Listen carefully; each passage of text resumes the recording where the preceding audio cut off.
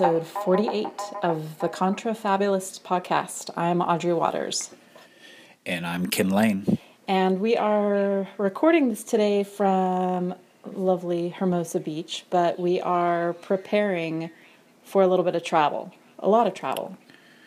Yeah, we're gonna go to the UK. We're gonna fly into London, and we've got quite a week to 2 weeks packed full of travel. Yeah, my trip is business. Yours is leisure, I believe. Mine's got a little bit of business in there, but yeah. So I was thinking about that. Like, we'll have to see what we're able to. I think we'll be able to do a podcast next week. But we'll cross that bridge when we come to it. But what a week! This was a week, I would say. Yeah, I mean, the most significant for me is, just the the really wacky Affordable Care Act kind of theater that's going on, and the fact that the conservatives were unable to do what they entirely campaigned on was repeal the Affordable Care Act, aka Obamacare. Yeah, it was. I mean, I was really quite relieved that this was sort of what happened by the end of the week. Although I'm not naive enough to think that the Republican Party isn't going to work very hard to hurt Americans with regards to health insurance or just more generally.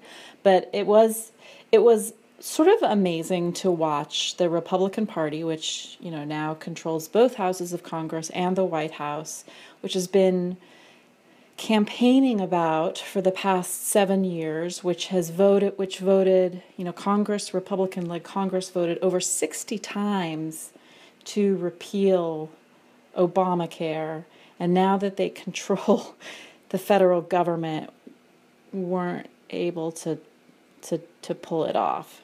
It was sort of a remarkable failure, and I think a remarkable failure on many levels. And I'm sure they're all very busy on the Sunday talk shows, pointing fingers at one another. But hooray! We have health. We will still have health insurance.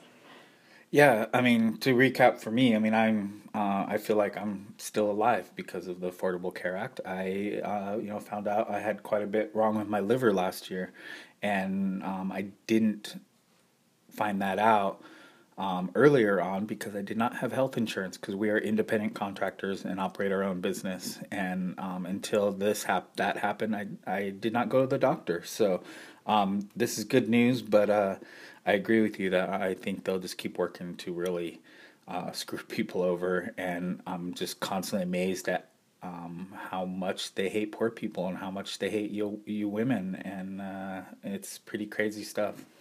I'm hopeful that that this will, well, again, I'm not naive. I'm hopeful that this will help push this country towards universal health care, some sort of single payer system. Clearly, I mean, I'm relieved that the Affordable Care Act is still in place, but it's far from ideal, and I think that we could, the U.S. could certainly do better and follow in the footsteps of every other country, of every other democratic country, and offer some sort of universal health care, Medicare for everybody, so that it isn't just a matter of who can afford the health insurance premiums, who can afford the better health insurance premiums, and so on. So that was a relief. I also had just the most amazing, best, incredible news this week, but I can't talk about it. I can't talk about it yet, but I am on cloud friggin' 9. Well, it's not quite news because you can't talk about it, but I can vouch that it is big news, and I do know what it is, and I agree. It's pretty exciting. I think it's an interesting twist for our future, and I look forward to the podcast during this time period. Yeah, so we will. I think by next Sunday we'll be able to be able to talk about it. But yeah, so right now, I mean, we're recording the podcast. I'm packed. You're not packed. But then I think what we're going to be spending the rest of the afternoon on, we're flying, we're taking a red eye to London tonight. But we're going to be spending the rest of the day sort of going through and making sure our digital ducks are in a row, if you will, for crossing the border, which is something that I guess I've never really thought too seriously about before all of the latest brouhaha, primarily with people entering the U.S., but knowing how the UK loves to emulate American policies, I have no idea what to expect traveling into the U.S. or into the UK and then returning back home in a couple of weeks. So do you want to talk, I mean, you've done a lot more than I have. Do you want to talk a little bit about how you're prepping to cross borders with a laptop, whether without a laptop, whether without a phone, etc.? Yeah. So I mean, for me, I'm treating all borders the same in this way. I mean, even though I think the U.S. Is definitely being sending out all the wrong signals when it comes to this. And I mean, I am a white dude. I do actually have my beard coming back, so I don't quite have a long beard, long hippie beard yet. But so I probably won't have a problem. But because we're such kind of rabble rousers, shit stirrers, oh man, I just cussed.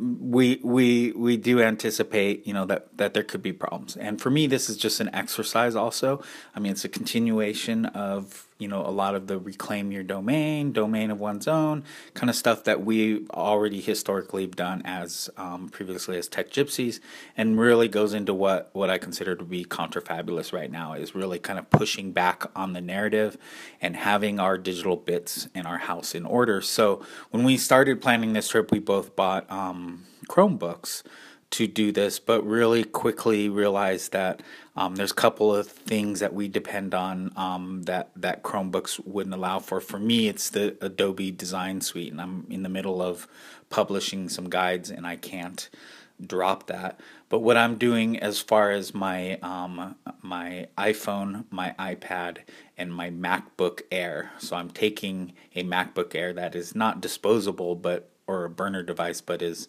not my primary Mac device. But when in going through my whole platform and trying to decide what do I need to operate both business, personally and professionally, you kind of go through and get to know yourself and which apps do you have on the desktop, which apps you're using in the cloud, and you can depend on in the cloud. And for me, I have quite a bit of my world runs within my domain because I've made it that way over the last 3 or 4 years. But really identifying what are the key entry points into my world, and it's your Apple iCloud account, your Google account, your Facebook account, your Twitter account, and it's how these bake themselves into the OS through the account. For us it's Mac, the Mac level account kind of integration. So really getting rid of those dependencies. And I actually have a kind of a pseudo version of myself that is, an iCloud, a Google, a Twitter, a Facebook that is kin our lane rather than kin lane. And I'll just switch to all of that and clear my history, clear my cache, clear things up. And just kind of have a minimum viable presence actually on these devices when I cross any border, not just coming back into the U.S. But when I'm going to make this standard protocol for when I travel anywhere. Yeah. So for me, the Chromebook. I like the idea of a Chromebook, and in fact, I've seen several people urge journalists and activists to move to a Chromebook, because one of the things with a Chromebook is it's entirely web-based. I mean, you're forced into Google's world, and really over the last couple of years, one of the reasons it doesn't work for me is I've really tried to extricate myself from Google, trying not to rely on Gmail. I don't work in Google Docs unless I have to. I don't use Google Calendar unless I have to. And it's a process for me of just getting away from Google, knowing that, Google is perpetually. I mean, thinking about who's in the danger of tracking you, monitoring you, storing data about you. Really, we're much more at risk of being tracked and monitored by Google than we are by the government. I mean, being picked out of a crowd and pulled aside to have our stuff gone through. I mean, Google Google goes through your stuff. So I've tried to move away from Google, but I was willing to try out the Chromebooks because one of the things I like about it is that if you're logged out of the Chromebook, right? If you're logged out of your Google account, it doesn't hold stuff on the machine. It doesn't have that sort of local storage, and you could even remove your name is coming up from the sign-on, and like you said, have some sort of alternate persona that you're logged into a different Google account, to make it so that that the machine that you're carrying, right, the machine you're carrying across borders doesn't contain data. And then, of course, if you log into your regular Google account with it, you have access to all your stuff. For me, it's a problem because all my stuff is no longer in Google, and I've actually, despite being obviously a fan of the web, I don't do a lot of stuff in the browser. I really do prefer desktop software. Although many of the things I do, I could do through a web interface, through a website. I don't. So, for example, my website, Hack Education, runs on Jekyll, which is GitHub, the programming language of GitHub Pages. And I use the GitHub desktop app to update my web pages. I use a desktop software, I can't even think of what it's called, as an IDE, Sublime Text. I use Byword to write in Markdown. So all of these are applications, desktop applications instead of web-based applications. And so for me, rearranging my workflow is a lot more challenging. And then finally, I'm giving a ton of presentations in the UK, and again, one of the joys of a Mac is that you get to use Keynote, and I realize, yes, that Google has presentation software as part of the Google apps, but it's crap, and the Chromebook doesn't really support peripherals in terms of being able to, so for me it was just I don't know, a lot more hassle. So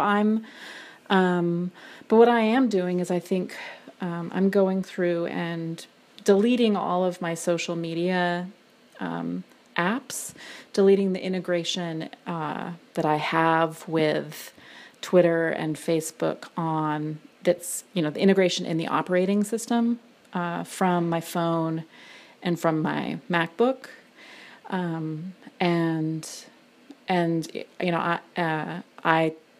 I won't use the fingerprint, the touch print thing on my phone. I use two-factor authentication for all my passwords, so I don't actually know my Twitter password. I don't actually know my Facebook password. Like there's no way of getting that data from me, so I can't actually log into Facebook. So that's my plan.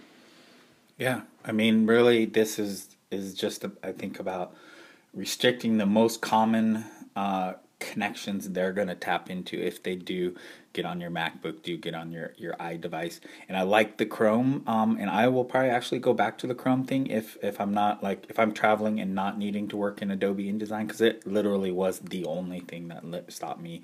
Otherwise, I operate very much in my own domain, custom built systems that I've built. That have a web and that have a web interface. that have a web interface. So I, unlike you, I'm not very desktop oriented. I tend to be very web oriented. But really, it's about I think those key graph style connections. So they're going to be looking at Facebook. They're going to be looking at Twitter, and one of the most I think really damaging and going through all of my devices and doing this, and I've been doing a lot of kind of drills, like cleaning it up and then putting it back. And I have a checklist of things that I delete, clear, cache, reset, log in, and then how to get back from that. And the contacts is very Oh, I was going to bring that up. Yeah. is a very dangerous. I mean, because man, my over a decade of this, my contacts have never been in order, and I use services that have helped me full contact, things that help you aggregate across platforms. But for some reason, because everyone's got their fingers in that pie, like there's dupes, there's crazy amounts of just basically every connection that I have. And I really think that's, that address book is really what they want. They want your local OS address book, they want your cloud social address book, and they want any messages and connections they can make with that. So limiting that is pretty much number one. Yeah, I was looking at that as well. And so this is the dilemma I think that we face in many ways with the technologies that we've adopted, is that we've adopted companies, tools, we've adopted certain practices for the sake of convenience and expediency without really thinking about the privacy and information security repercussions. And so anyone that you communicate with in Gmail, for example, automatically gets added to your Gmail contacts. Everyone that you communicate with through, and then for us using the Apple products, you can integrate those things with the Apple contact list, which is perhaps your phone. So it's all of the people in your phone that you phone, but then all of the people that all of the apps that you give access to your contact book, your contacts. So I was looking at mine, and there are people who I have no idea who they are, but I'm guessing who they are PR people who emailed me, for example, when I worked at Read Write Web, and they were added to my Gmail, and then at some point I synced a Gmail account with my Apple contacts list. So I have this massive, giant Rolodex of people who I would actually guess, I don't want to exaggerate, but at least half of them are actually not really people I know. It's a bit like people who friend everyone on Facebook, even if they're not. So on one hand, it's really not that useful a graph, because in terms of people that I have a relationship with, but it does help, I think, piecing together, like you said, these sorts of connections between people. So I went through one night and started to delete them manually from my Apple contacts list. But there are so many people in there; it would have taken hours and hours, and I got bored and quit. There's a way to do them all. Just do them all. Delete all of them? Yeah, that's what I did. Oh. I just flushed it all on every device.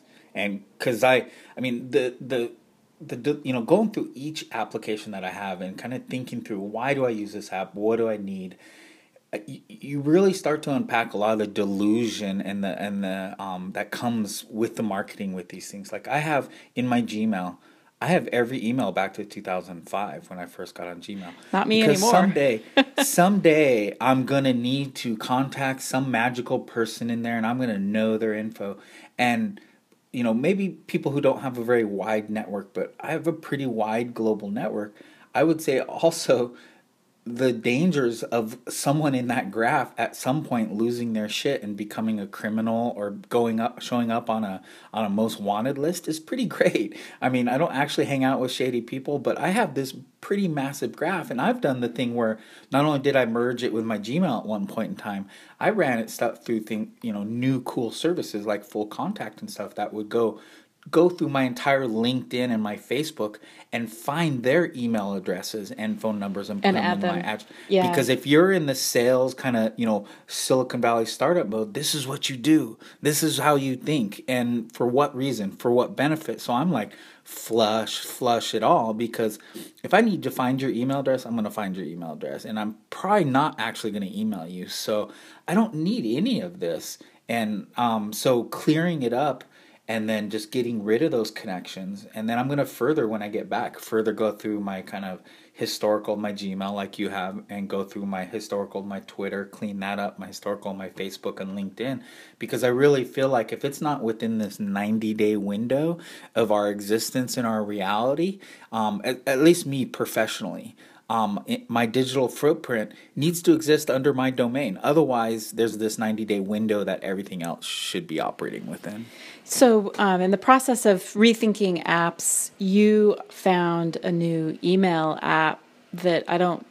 This will be unusual for us to talk about. Maybe I won't even mention what it is, or I should. It's called Airmail. But one of the things that I liked about it, and that you liked about it, was that it actually doesn't like sync your contacts, right? So it's not, or you can choose for it to do so. So again, and I think that this is going to be an interesting, the repercussions for this technologically. And when I say technologically, I mean in terms of, not just in terms of like the tech tools, but in terms, or the products, but in terms of the practices and the politics around our day-to-day usage of these various systems. It's going to be really interesting to see how we change, how we adapt to this current reality in which stuff that we were pretty lackadaisical about is now, it's not just, it's not just stuff that gets you targeted. And that was actually another thing, the news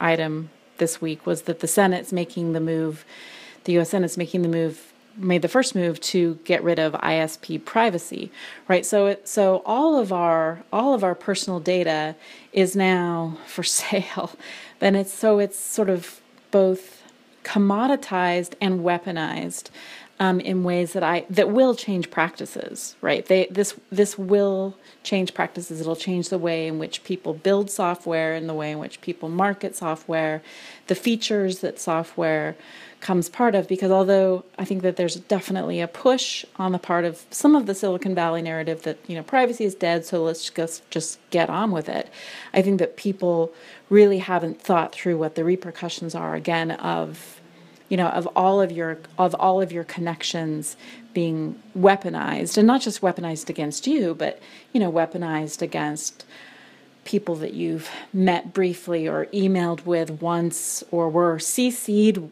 on an email, like you said, a decade ago, that we're all sort of swept up in this. Yeah, I mean, how this is going to shift how we do business and how we use the internet. I mean, I don't doubt there's still going to be a large segment of society that's completely unaware of what's happening and are just perfectly, pigs in the pigsty being surveilled. And they're not going to know any different. But I think, as I'm already seeing, lots of conversations about your privacy and security and data ownership. And then, like you said, as the FCC moves to, allow our Comcasts and our Time Warner cables and our AT&Ts to take our data, this is going to go beyond the criminal, and we've talked about this in previous podcasts and other stories. Is this is going to become civil? It's like, how did my employer know I was looking for another job? How the heck did they know? How did my insurance company know that my daughter was pregnant, or my someone in my sister or someone else, it's like these things like we saw with the Target, knowing your buying patterns. It's like, because your internet connection is going to, rat you out at this level, like it's going to change behavior. And, for me, I think through every tool that I'm using at such a fine level right now, as far as if it's not bringing me value, I'm going to go in and delete my data and delete my account and stop using it. And I'm going to be, the ones I am using, I'm going to be only publishing exactly what I need to there. And if it keeps getting like this, I'm going to stop doing things on the open internet. I'm going to run things on local servers that aren't connected to the internet and have like my Chromebook be my web terminal for the web, and that's it, So I don't doubt this is going to start changing behaviors, and people are just going to, behave accordingly, and whether that's intelligent or not. I mean, this is absolutely true. It's funny. It's been 2 weeks since we first brought up the idea that I was going to be deleting my old tweets, and I requested my archive from Twitter, and it's been 2 weeks, and they still haven't sent it to me. Perhaps Jack's a listener. Shout out to Jack. But I think that this is certainly going to reshape what happens. And I think that you say pigs at the trough, and sure, but also I think that this is going to be incredibly damaging. And the place I always go to is kids, right? Like this is the kind of digital footprint that is going to really be, really be damaging for the kinds of choices and the kinds of people that children get to become because of things that are circumscribed, right? Choices that are foreclosed to them because of searches they made online, because of profiles they left on various, across the various kinds of traffic that children generate using internet technologies, right? So this isn't just like, were you a jerk, were you a jerk in the comments of YouTube? I mean, it's that, but it's, all of the kinds of shopping choices and gaming choices and digital media consumption choices and digital media creation choices and searching, and that I think is really going to be incredibly damaging. So I think that people will change their behavior, and the thing that people will do at first is a bit like what you and I have done, is sort of like, how do we perhaps not necessarily change our behavior entirely, but how do we rethink what tools we're using, right? We aren't like huge YouTube viewers or video gamers, but like we're not going to sort of stop those things, but we will, make sure you're using a VPN, have the, always use SSL, those kinds of things. We can make more informed choices about what the kinds of technologies that we're using. Unfortunately, a lot of people just don't have the digital wherewithal to know what, when they're at risk. Well, and we're already seeing this play out. I mean, my daughter is coming with us to the UK, and seeing how she's pretty accustomed to setting up a fake account to do certain things to get at. She's got several, alternate egos, email addresses, different things she uses, but not that these are actually a way, because she's doing them on the same devices from the same IP addresses and from the same networks. It's still pretty easy to connect those things together. But then what does this do when there's all this obfuscated information flowing over the pipes that is being gathered and consumed by the algorithm, and kind of paints this picture of who a person is? And so it's like what I'm doing with mine. I have this simple version of me online, Ken R. Lane, that's, reads CNN and Washington Post and doesn't do much else on Twitter or Facebook than these basic, sends these basic signals. What does that look like when it's alongside, the regular Ken Lane, and so does that mess with their machine, mess with the algorithm, send the wrong signals? Does it confuse it? And I mean, these algorithms already have a hard time knowing who Ken Lane is and what address he lives at and what phone number he's using, and much of it's already public online, but because there's so many copies of it, it easily gets it wrong. And this affects my credit report. This affects many things. People, my taxes, security questions when you talk with your bank. So, what does this world look like when everything's just such a a mess? Wow, man. I know. I've been perfect this week in terms of cussing. So I think that there was a really good, I'll put it in the show notes, there was a really great article that John Herman wrote in the New York Times Magazine about platform companies. And I think that this is part of it too, is that these are these technological giants that really want to route all things through them, all data through them. And I think that he calls them sort of like pure capitalism distilled, right? The very essence of capitalism. But I think that, thinking about this, they're also like anti-democratic, as profoundly anti-democratic as well, because we just don't have a lot of insight, we don't have a lot of options, we don't have a lot of say in what these things look like, and we're building these futures that I think are just incredibly dystopian, while listening to a band of sort of merry men sort of lead us forward with this promise that these things are actually technological utopia. The other thing I'll put in the show notes is the talk that Bruce Sterling gave at this year's South by Southwest, and it's all, I mean, his closing remarks are always awesome there, but this year I thought it was particularly interesting. He talks about universal basic income and artificial intelligence a little bit. But again, this, he's I think a great one, because he sort of says to the faces of the technorati at the interactive part of the show in particular, that really the things that you're doing are just so empty. I was making some notes about the kinds of things the kinds of comments that he was saying. He said that when we say our machines can render us irrelevant, we climb into a suicidal ideology, and we're all going to start reaching for the OxyContin bottle.